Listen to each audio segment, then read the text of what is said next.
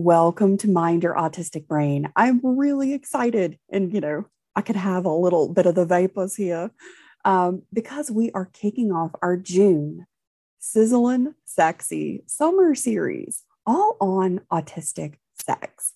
So gear up, get ready, have fun. We're going to play, we're going to enjoy, we're going to explore. We're going to talk about stuff nobody else is talking about in the autistic world.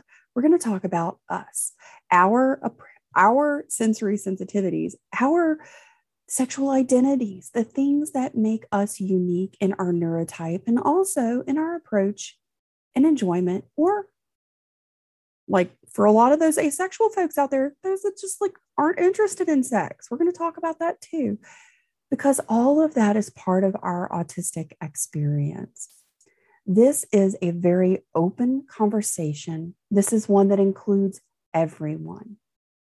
This isn't about being one particular sexual orientation or not. This is about all sexual orientations. So I've got some amazing events coming up this month, and I'll share those about halfway through the episode. We'll break for a second, and I'll let you know about the live events and workshops and some incredible things coming up. Kicking off this series today is the amazing Amy Gravino. She is out there. She's autistic. She's talking about sex. She's teaching about sex. She's writing about sex. You're going to love her. You're going to enjoy this conversation. She's so much fun. Let's get started. Hi, I'm Carol Jean, founder and host of Mind Your Autistic Brain talk show and community. And you're about to experience the new way to thrive in life and relationships as a late identified autistic by unveiling who you are, how you communicate, finding your self-care plan from the inside out, and being the authentic creator of your best life. Get ready, because this is where we go against the mainstream, say no to outdated society norms, and we say yes to who we are in order to create a joy-filled, balanced, and more neurodistinct world. Welcome to Mind Your Autistic Brain.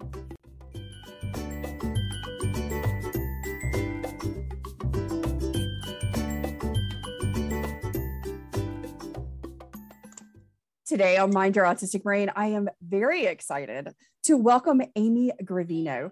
She is at the Rutgers Center for Adult Autism Services. She works in sexuality, advocacy, and relationship coaching. She's also been a TED speaker for the Jersey City TED Talk, Why Autism is Sexier Than You Think It Is. We're going to talk all things sex, dating, and relationships today, and I'm really excited to introduce you to Amy. Amy, welcome to the show. I'm so excited you're here. Thank you so much, Carol Jean. Thank you for having me. Glad to be here.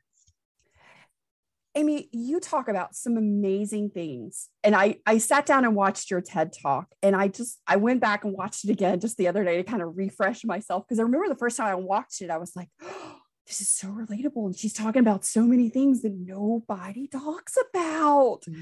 And there's like all of these perceptions that people have about us, like, oh, you're autistic, you must not be interested in sex, right? Mm-hmm. crazy stuff.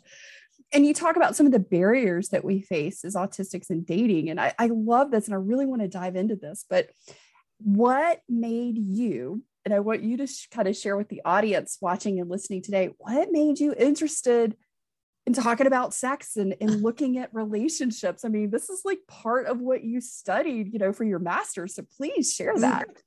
Sure. Thank you. So it's been an interesting journey, because it wasn't something I set out to talk about, but it's always kind of come naturally to me to talk about sex. I never felt kind of that sense of shame around it that I think where a lot of people inherently feel just because of the puritanical society in which we live.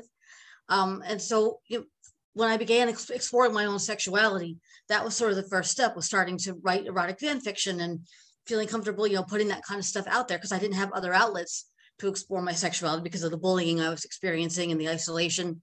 And so the writing kind of became that outlet. And so I just never felt like anything bad about it, or felt like this is something that's wrong. It was a part of my self-expression as an autistic woman, as a writer. And so, the path has sort of threaded itself through my life. That was the first start of it. And then in 2010, I started a fan fiction website for the band The Monkees from the 1960s, not the Primate. A friend and I started that. And so it was a site that published this type of fiction. And it just felt like a very natural thing. It wasn't something I felt embarrassed about. It was an outlet for other people as well, which was a really great thing. And so, around that same time, I was finishing up graduate school. I was going for my master's degree in ABA, and I had wanted to do something that involved working with autistic adults. I knew from myself that there's a lack of supports and services for adults on the spectrum.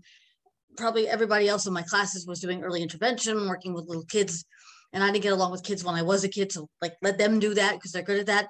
But I'm like, there's just a whole population here that is not being helped and not being served and supported. And so I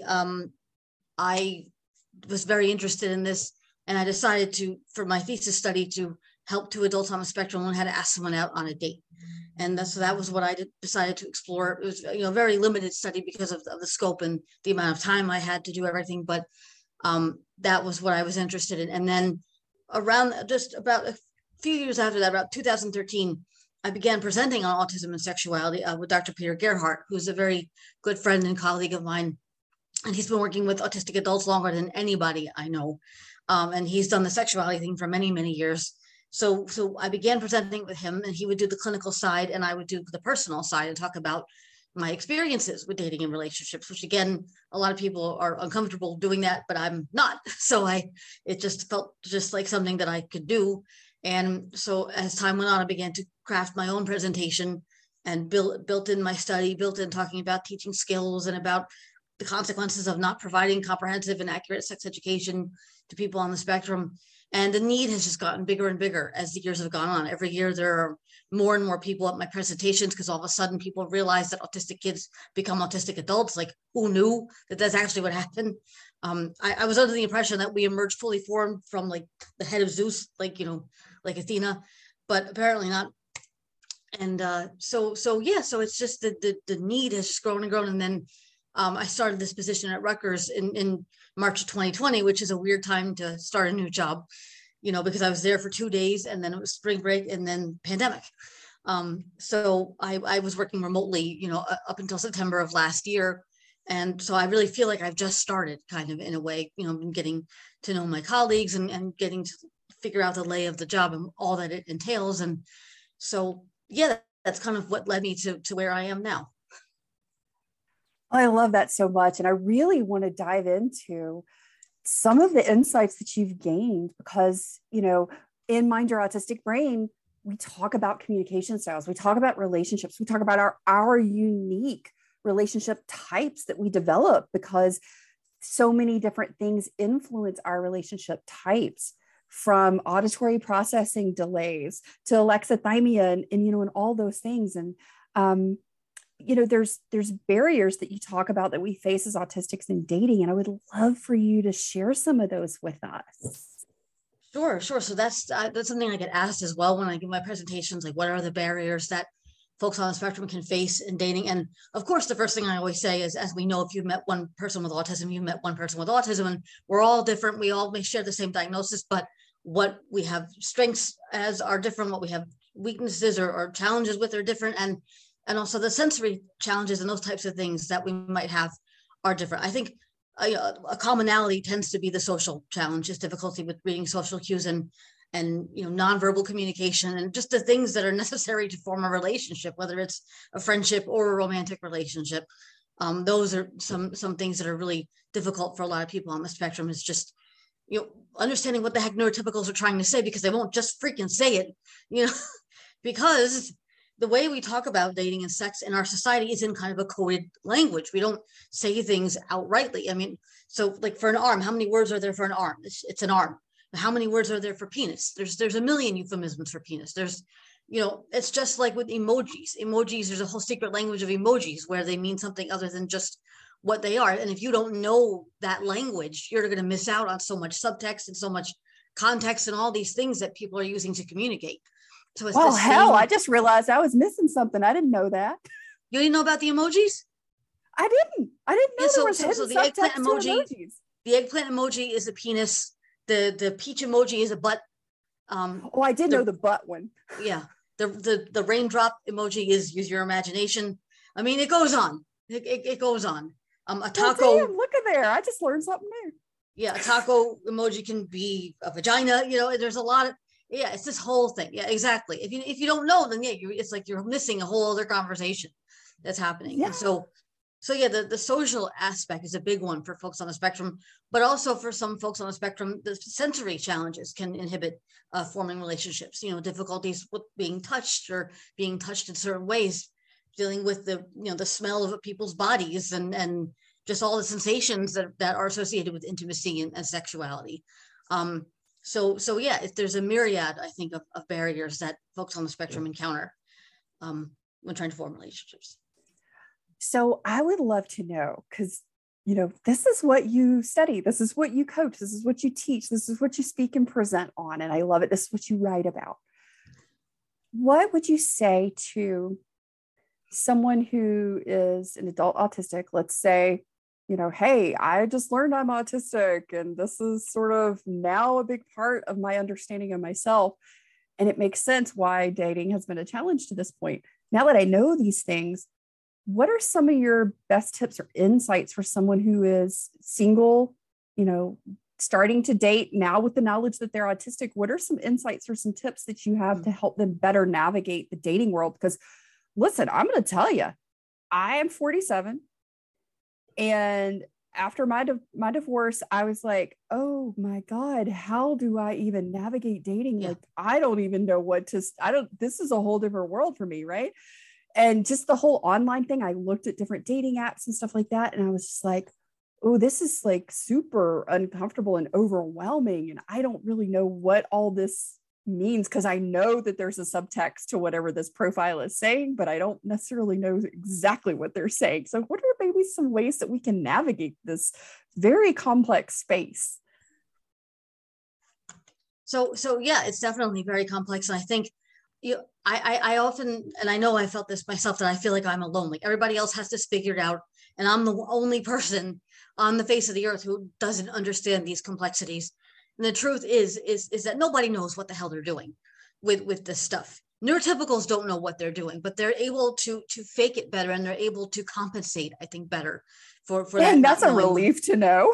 Isn't it? I mean, it should be. It should be a relief. And yet I know, even knowing that consciously, there's still that voice in my head that still wants to tell me that I am, the one who keeps messing up, and like all these guys who keep being interested in me for the short term and then not wanting to keep me around for the long term. What's the common denominator? It's got to be me. It's hard not to keep thinking that I'm the one to blame.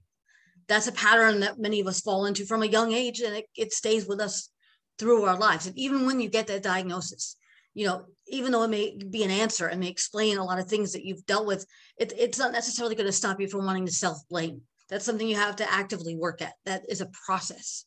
And so don't be too hard on yourself if you can't stop being hard on yourself right away.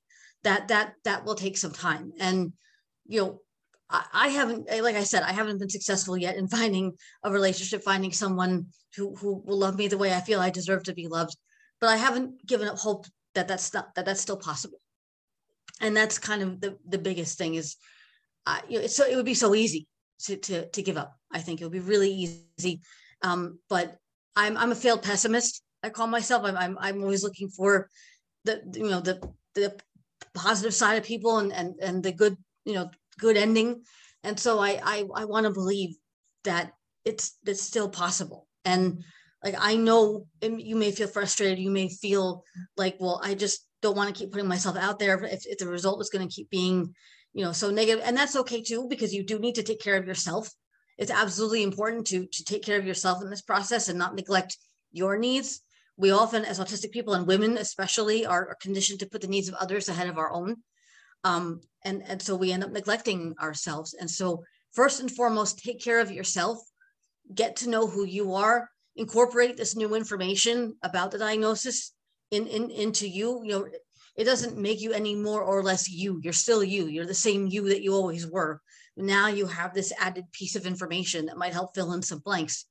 And so, it's okay to take the time to figure out what the diagnosis means to you and what it is you want now that you have this information, and then to go forward from there. Oh, that is such a good one. And that's one that is a really hard one sometimes, especially when we are women and we've come from this societal norm of, people pleasing and making sure that everybody's needs are met and taken care of. And so often that is what has contributed most often to our autistic burnout. It's like we get to a point of like just absolute depletion. And that's a hard place to try and navigate finding a relationship and making connections when you just don't have the energy for it. Exactly. I love what you said about, just discovering what it is for you. Like, Amy, I would love to know, what would you suggest, or what are some thoughts that you, or insights that you've had on sort of getting to know yourself before you start dating, to sort of define some healthy boundaries?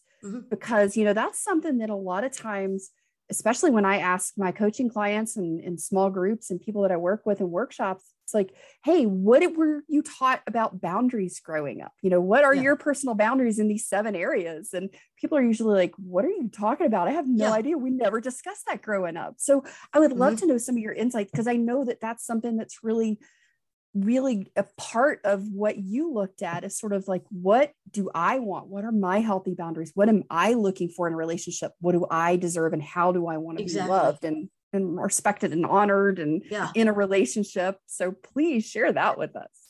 Yeah. I mean, it's absolutely very hard to know what your boundaries are when you've never had any before. Either you've had them and they haven't been respected, or you've never been taught how to set them in the first place. And, for me, I find there's two types of boundaries: physical boundaries and emotional or mental boundaries. And so one thing that, has helped me is getting to know my body, first of all, just physically, engaging in masturbation and finding out what do I like and what feels good and what don't I like. And so that way I can advocate for myself better in the bedroom when I'm with a partner. That's not an easy thing. Like, I mean, I'm working on an 8-year dry spell here, but from my distant memory of the last time, I was able to speak up more, and I felt that, and it was empowering to be able to, and then also the fact that I had a partner who legitimately checked in and was like, because we engaged in foreplay and all the other stuff, and right before we had intercourse, he actually asked me, do you want to blank? And nobody had asked me that before. Like, no guy had ever, just wanted to make sure I was still into it. And I was like, yes, absolutely. And I realized in that moment how important that was to me, how that was something I didn't even know I needed, and how much it mattered, right? Because that means that the person you're with is paying attention to you, and they care that you're into what's happening. And I had never kind of realized how important that was until that moment. And so the physical boundary, but then the emotional and the mental boundaries, like that's a harder thing to kind of feel out, to really think, because I think for many of us on the spectrum, we want to push ourselves. We want to think that we can do the things that are being asked of us by neurotypicals that, that they think we should be able to do. And then we think we should be able to do it. And then it's because of pushing ourselves too hard that the burnout winds up happening, and we have meltdowns because we just tried to do more than we were capable of in that moment. So it's that matter of really saying to myself, what am I capable of in this moment? I have to set this line. This is for my mental health and for my sake, because I'm worth it. I'm worth setting that boundary, because I am a valuable person and I want to do my best, and I can't do my best if I'm pushing myself too hard to please other people. So that was an active process I had to engage in. I still have to actively tell myself that it's not an innate thing like it may be for some people. I have to actively tell myself that, because I don't always immediately think that. So that's been my process of trying to set boundaries. That's a really good one, because that's me too, Amy. Like, I have to actively remind myself, because it's not something that I innately do. It's not something that was sort of part of my vernacular growing up. It wasn't part of anything that someone intentionally showed or taught or discussed with me. So when this showed up in my world, in my 40s, I was late to the party like everything else in my life, right? And so just navigating what those were. And, that was another really big one, was just understanding what pleasured my body, and like spending time getting to know my body. And I have alexithymia. I didn't know that. It wasn't part of my original, diagnosis. But 2 years ago, I was like, I think this really applies to me. This wasn't discussed, auditory processing delay and all that other stuff came as, and mild dyslexia came as part of my identification, but not that. And I was like, I would really like to look into this. And they're like, oh, yes, you are definitely alexithymic. I'm like, well, that explains a lot of other things that hadn't quite, made sense yet. And it played a huge part in my sexuality and my awareness of my body and just being able to get comfortable. Like I was afraid of my own body forever. Yeah. And I was like married. I was married. I had 2 kids, yet I didn't know how to connect to my body. That's it. Yeah. I know it probably seems wild, but that was my experience. No, I know exactly. I know that feeling exactly because I felt the same way for a long time. And I don't know if it was fear so much as my self-esteem was so low that I just didn't care about my body. I didn't think it was worth investigating. I wasn't attached to it. It didn't have a value to me because I hated myself.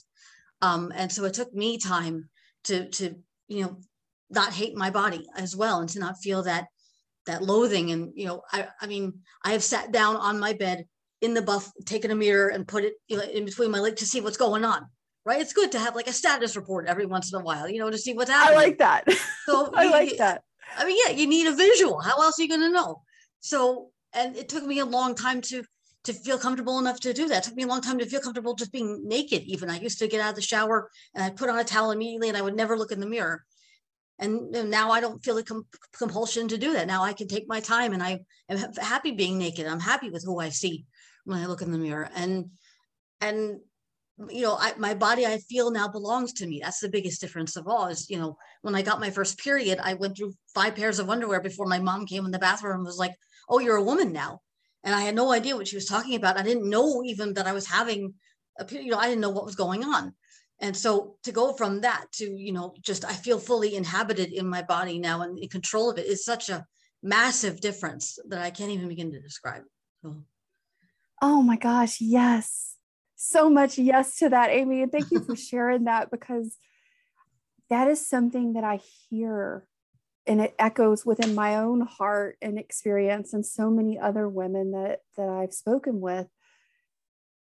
And there was so much self-hate, self-loathing for so long. I mean, up until just recently, and I mean within the last year and a half recently, that I could look at myself and not for the first time, the first thought I had was like, oh, my legs are too thick, my butt's too big, my skin's not smooth, some critical judgment upon my body. But to actually look at myself and go, I love you and you're beautiful, just like this. That was huge. And it was just one of those rare moments where I didn't even know that was possible, right? I didn't know that I could love myself. What was the journey for you? Like, what did you do within your own journey that brought you to that place of self-love? Well, that's been a long journey as well. Very definitely. I read something recently that I think is so erroneous. It said something about that autistic people don't feel the same social pressures as neurotypicals. And I was like, well, no, we do. We feel the same pressures. We just don't have the tools to cope with them. We don't have the tools to know how to handle these and as women, especially. And so I always likened myself to being an exposed raw nerve when I was younger. I was very, very sensitive. The whole world, everything hurt. The slightest offenses to the biggest insults, I couldn't distinguish one from the other. And that's not a good way to be, to have everything cut you so to the quick. And so part of the journey to loving myself was growing thicker skin. But the way I was able to grow thicker skin was that I began to become more confident. And the confidence started the day that I stopped giving a crap what people think of me. I mean, obviously I care, like what the people that I care about, like my parents or but like complete strangers. Because I used to even go to the beach and I always felt like everybody's staring at me for the wrong reason. They think I'm ugly and awful. And well, now I know probably nobody was staring at me, number one. But number two, I don't care like what these people who I'm never going to see again, are thinking of me out on the beach. What does it matter? And so freeing myself from that was a huge part of starting that journey, definitely. And for so long, I sought this validation, right? I thought that if I can just have a guy tell me that I'm pretty and tell me that like I'm okay, then I'll finally like myself. And that has happened. I've had guys tell me that I'm attractive and whatever, but that validation only came when I heard it from myself. It only came when I was able to look at myself and feel it within that yes, I'm pretty, or what, not whatever it may be. It had to be something that came from me. It couldn't come from any external source.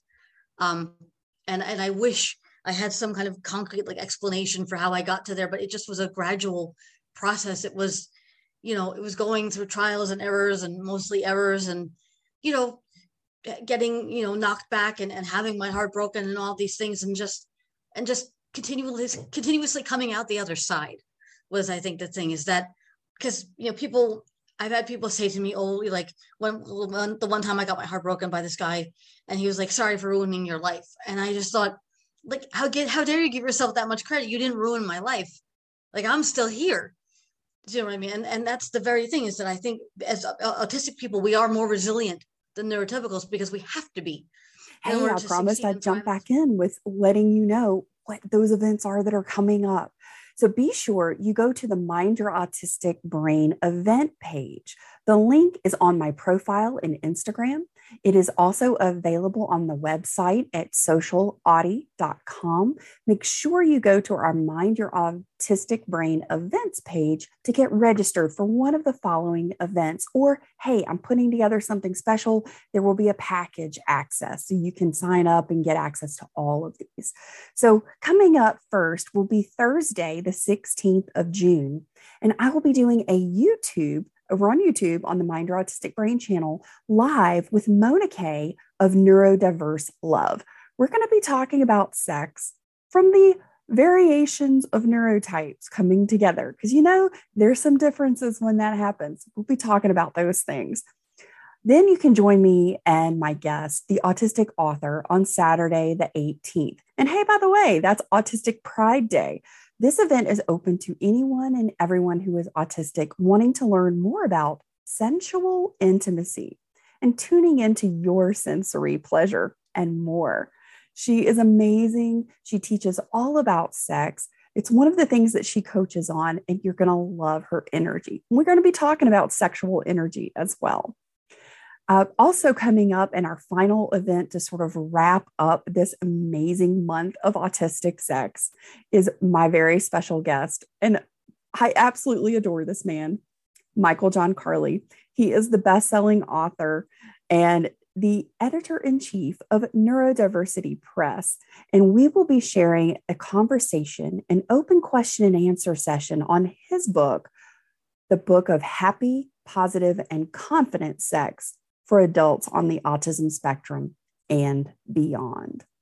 Guys, I love this book. I hope that you are joining me in reading it and diving into some of the amazing topics and conversations that he is bringing up and discussing in his book about autistic sex. And by the way, just so you know, because it's not always completely evident, Michael John is autistic. So thanks so much for listening. Thanks so much for signing up, being a part of the Mind Your Autistic Brain community, and for diving in and being a part of the autistic sex conversation this month. Stick around. Back to the show.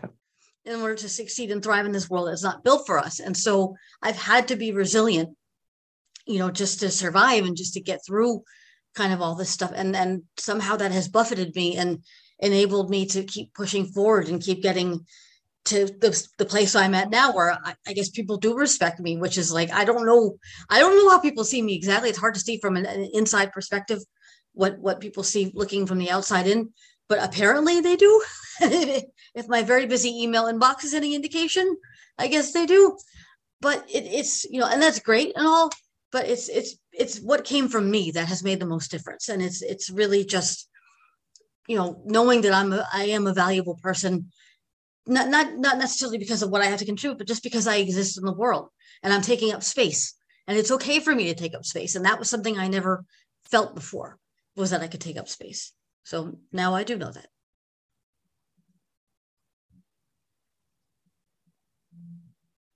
There we go. It wouldn't come off mute.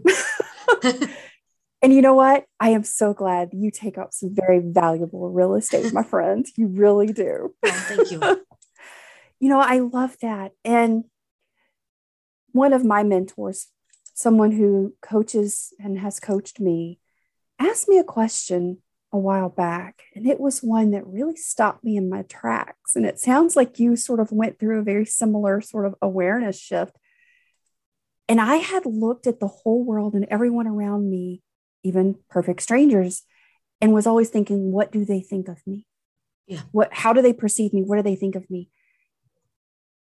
And he said to me, Carol Jean, what do you think of yourself? Yeah. And I thought, holy crap, I never asked that question. Yep. I had told myself some really horrific, very judgy things, right? Oh, yeah. All the things I wasn't. Yep. But never, well, what do I think of myself? And really put some thought into it. Exactly. And when I started to do that, that's where things started to shift for me. Just that awareness of, I never really even stopped to ask, well, what do I think of myself? I don't know that that's something that most people have a conscious dialogue about. I think maybe some people on a subconscious level do that sort of, this is how I think and feel about myself. I mean, much like Mr. Wonderful, who thought he'd ruined your life. I mean, who in the world thinks they have that much power, right? But, he did. Interesting fella. Good thing that ended probably. But it's just that it has been, I think you described it really beautifully. It's just sort of this gradual, incremental steps, and take 10 steps forward and maybe 2 steps back. But even in that 2 steps back, it's sort of this grit and this resiliency that I think we do have more so than most neurotypes, because we've had to. It's sort of in order to survive, we've had to do that. Exactly. I would love to know, just for you, because maybe it's something that will help someone else, another woman who's never stopped to really think about or connect with her body in a sexual way. Mm-hmm. And I think a lot of times we don't even know that we should, kind of like, I don't know what I should think. What about myself? Well, I don't know how I should be feeling or experiencing touch or sensation in my body. What would you suggest, or maybe how is a way to begin exploring that, and to really be open to whatever that is for you, and that no matter what that is, it's good and it's enough and it's okay. It doesn't have to be like this, fireworks, whatever you see on porn and romantic comedy. Yeah, well, I mean, messes us up. It does. Our expectations, right? It absolutely does, because porn is not sex and sex is not porn. It's not a realistic picture of how sex actually occurs in real life. It's a fantasy. It's often a distorted fantasy, depending on who's doing the filming and whatnot. So it's an accurate representation of what most sexual experiences are like. So it's important to strip away that expectation and not think that this is what your experience is going to be like, or you're going to be terribly disappointed, I think, on a lot of different fronts. It's the thing about I encountered this with a partner I had once, where I laughed while we were fooling around, and he got very upset about that. And I was like, but this is funny. I mean, sex is kind of inherently funny. It's weird, and his body's mushing together.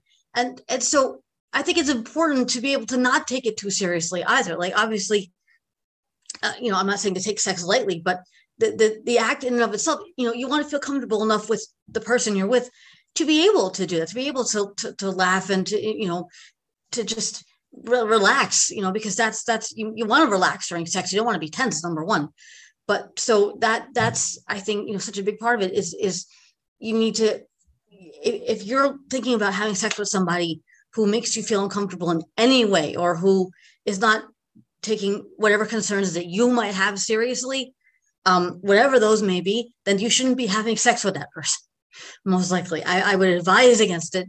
But again, yeah, the first step, even before you're with a partner, is like to get to know yourself and to figure out, like, and it may not be an initially successful outing in whatever instance that may be. When I first started learning how to masturbate, like, I was like, am I doing this right? Like, this feels weird. Like, what's happening? And then I got to the orgasm part, and I was like, oh, okay, yes, now I get it. Okay, I got it. Right, radio check. Found the end goal. Exactly. So it is the process. Like, it's a lot of figuring it out and figuring out what feels good to you and what doesn't feel good to you, because you may also end up with somebody who says, well, all the other people I've been with liked it when I did that. How come you don't like it? And it's like, well, I don't like it. That's it. So don't do it. But I was in that situation, and I felt like there was something wrong with me, and that I was the one who was broken, because all his other girlfriends had liked that. And I didn't have the self-confidence yet at that point, or awareness to say, well, okay, that's great, but I don't like it, so don't do it.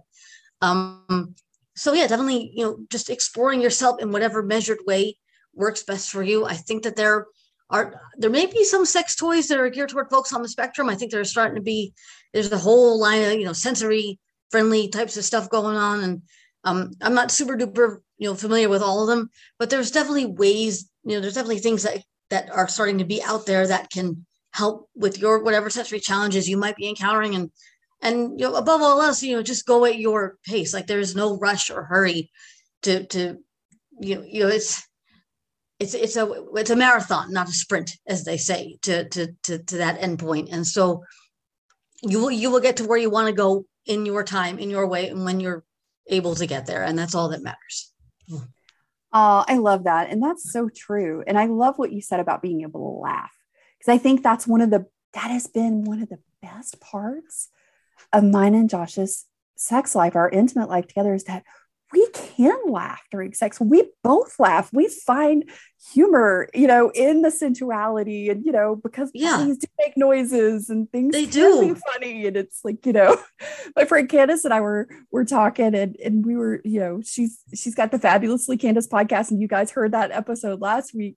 And I love it because, that's just one of the things, is like, that's just another language of communication with ourselves. It is. It's another language that we communicate with our intimate partner with. Mm-hmm. And we have to have fun and play in that relationship, just like we do in any other relationship that we have. That's a component. And I think so often, we get misled by mass media, and somehow this is supposed to be, this really sensual thing. And, very white music's supposed to be played in the background, and candles, and it's supposed to be this very, intimate, very passionate thing. And sure, it can be that, but it can also just be fun. Yeah, exactly. Couldn't agree with you more. Yeah. And we get misled by those media messages for sure. And it's, it's funny how you would see it, and people are just so serious. And it's like, nobody's saying not to take it seriously, but it is supposed to be, exactly, it is supposed to be fun, and you should be able to laugh, or to, like I poked with my elbow. Like, weird things happen during that. That's how it is. So they do. And it just being and it feels good to have someone that you are in a relationship with, that you trust, that you feel comfortable, that there's reciprocity there, so that you can laugh, and it's okay to laugh. Exactly. Yep. Right. And nobody's going to take it personally to the point like you're making fun of me. It's like, no, that was funny. And I can appreciate that, we can laugh in this moment. And I think you bring up something else that's really important to talk about when we're talking about our relationships. We're talking about sex with ourselves. We're talking about sex with other people. And that's our sensory needs, because we all have different sensory needs. Mm-hmm. And, there is a huge population within the sex world, people that like BDSM, people that like different types of sex and Oh, play. sure. And a lot of that factors into our sensory needs or our sensory differences. Some people feel more safe when they have like restraint or they have like pressure on their bodies. I mean, there's so many different things. And, Yep. societal norms are like very rigid, and this Yeah. is how you have sex, and this is the appropriate way to have sex, and all of those things. And it doesn't work well, because it really sends a false message, because every human has different sensory needs. We all like different types of touch. Exactly. And Yep. just experimenting and being open to that. What are some of your thoughts on the sensory experimentation for yourself? No, totally. I mean, I've explored that on myself as well. And yeah, there's a lot of folks on the spectrum, a high preponderance, I think, who engage in kink or in like BDSM practices. And I mean, obviously there are safety considerations to think about with that. There's unfortunately a high likelihood of folks on the spectrum being taken advantage of in BDSM communities if there are not proper safety protocols in place. And because it is a relationship that is built on trust, there has to be a trust between the people in the arrangement, and that can be easily taken advantage of by somebody who's less than scrupulous. So there's, obviously those considerations are very important.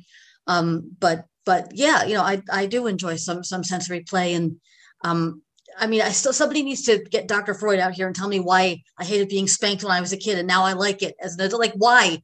I don't know how that happens. There's something weird going on there. But so that's like impact play. That's something that definitely, like the sensory sensations of that can be really exciting and interesting and It's almost kind of regulating. stimmy.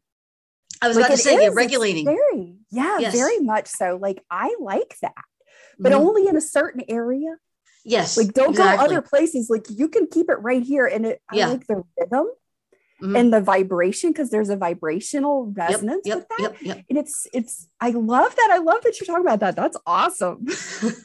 So yeah, no, I think it can be something that can actually help a lot of folks on the spectrum explore their sensory, sensitivities or some challenges they might have. For some people, it might help to desensitize them a little bit to certain touches that maybe they otherwise were uncomfortable with to start out with. Everybody's coming from a different place, so it depends on what someone's looking for, what they're looking to get out of it. That's all a part of it. But it's about the communication as well between the people engaged in that arrangement. And making communication always has to be paramount in any kind of BDSM arrangement like that. So that's the most important thing, I would say.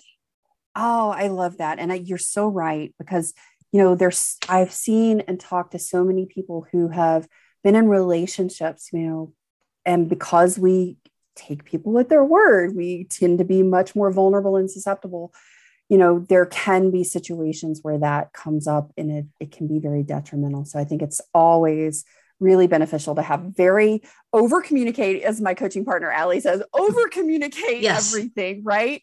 And really make sure that everyone's on the same page of understanding, and that there's trust in there. So what I love, one of the things that you brought up, and I thought this was just pure genius, but I think in a lot of ways it is very helpful in a practical sense. And I know that you meant this in just in a lot of ways, but your intercourse survey. Oh yeah, the sexual intercourse comment card. Yeah. I love that so much, because honestly, I think that if we asked some of those questions before we had sex, it would really make a difference. I mean, like, what would you think? Like, my mom growing up told my sister and I, was just like, look, if you can't turn the light on and you can't look at your partner's naked body and you won't let them look at yours, it's a good sign that you're not in a place you should be having sex. Yeah. And it's kind of like, this is almost one of those things where I felt like, if you can't have these conversations before you have sex, sometimes that it makes a difference. I mean, sometimes, sure, we just feel things and we just want to go for it.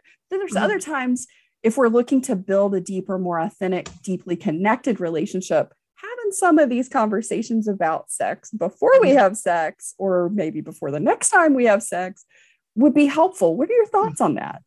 I agree wholeheartedly. I will say the one caveat that I will give is that the reason why that might be challenging for some folks on the spectrum is that we just don't have the language to have those conversations. People haven't been taught what some things mean, or, the vocabulary to talk about this stuff. So that unfortunately is why a lot of the times those conversations don't take place. before sex, even though they absolutely should. So yeah, that's why sex education is the first and most paramount step, is giving people the information they need so that they can have those conversations. And again, people, I think, get freaked out when they hear the word sex education. We're not teaching people how to have sex. We're teaching people how to live life. That's the thing. And that this is such a crucial part of that, like what we're saying here. So yeah, but it has to start there in order to enable people to have these conversations. Otherwise, they won't. And then, the thing with my comment card is that all those questions were designed to be answered after having intercourse. It was about, my vocal volume and this, that. So, but yeah, talking about some of that beforehand probably would have been a good idea too, I think, for a lot of reasons. But so, Amy, do you have a suggestion or a resource that people could go look up, or do you have something that you have available for people who are looking to explore sex education, to get a different vernacular so that these conversations can happen before and after sex, and before and after as we're in relationship? Well, part of the work I'm doing at the Rutgers Center for Adult Autism Services is to develop a sex ed curriculum for folks on the spectrum. That's something that has been in the works for a while now. We're exploring the funding for that right now, trying to get funding to make that happen. But I also would recommend the Organization for Autism Research, OAR, has a sex ed guide for self-advocates. I collaborated on that in part with Dr. Peter Gerhardt. We record the introductions to every section, but it covers everything from hygiene to gender identity to sexual orientation to consent to all of it is there. So it's a pretty comprehensive resource, for talking about this. So, but there needs to be more. I don't think there's quite enough out there in the way of resources for these particular types of conversations. So I would like to see that be something that happens. I would too, and I wholeheartedly agree with you. So any championing of your work that I could do, I want to. So hello, big donors out there. If you're listening, you can donate to Amy's work. Rutgers Adult Autism Services Center is looking for funding for this project. Amy, thank you so much for being here. Thank you for sharing. Thank you for opening up and giving us some inside tips and some suggestions on where to go and how to navigate and how to just be within our bodies and do it in a really beautiful way, because I think you lead by such a beautiful example of how you live and how you thrive in life and relationship. Thank you so much for being here. Thank you. Thank you so much, Carol Jean. It's been my pleasure to be here. I really appreciate it. If folks want to find me online, I'm at amygravino.com is my website, Twitter at Amy Gravino, Instagram, amy.gravino. So feel free to look me up. Absolutely. And I'm going to have all those links down in the show notes so you guys can go out and find Amy, and you can find the OAR course and get all the goodness that she's got out there in the world. And definitely make sure you're championing, sharing, and supporting her. Thanks so much for being here, guys, and we'll see you next week. If you are someone who likes to help people and share what has made a difference in your life, please share this talk show with a friend and on your social media accounts, so that you can be the blessing in another late identified autistic's life. Be sure to tag me at Social Audie so I can personally say thank you. And to help keep the talk show ad-free, please consider becoming a one-time or recurring supporter through either Buy Me a Coffee or the Anchor podcast links in the show notes below. I truly appreciate your support. Thank you for being a listener, and thank you for adding your voice to our story.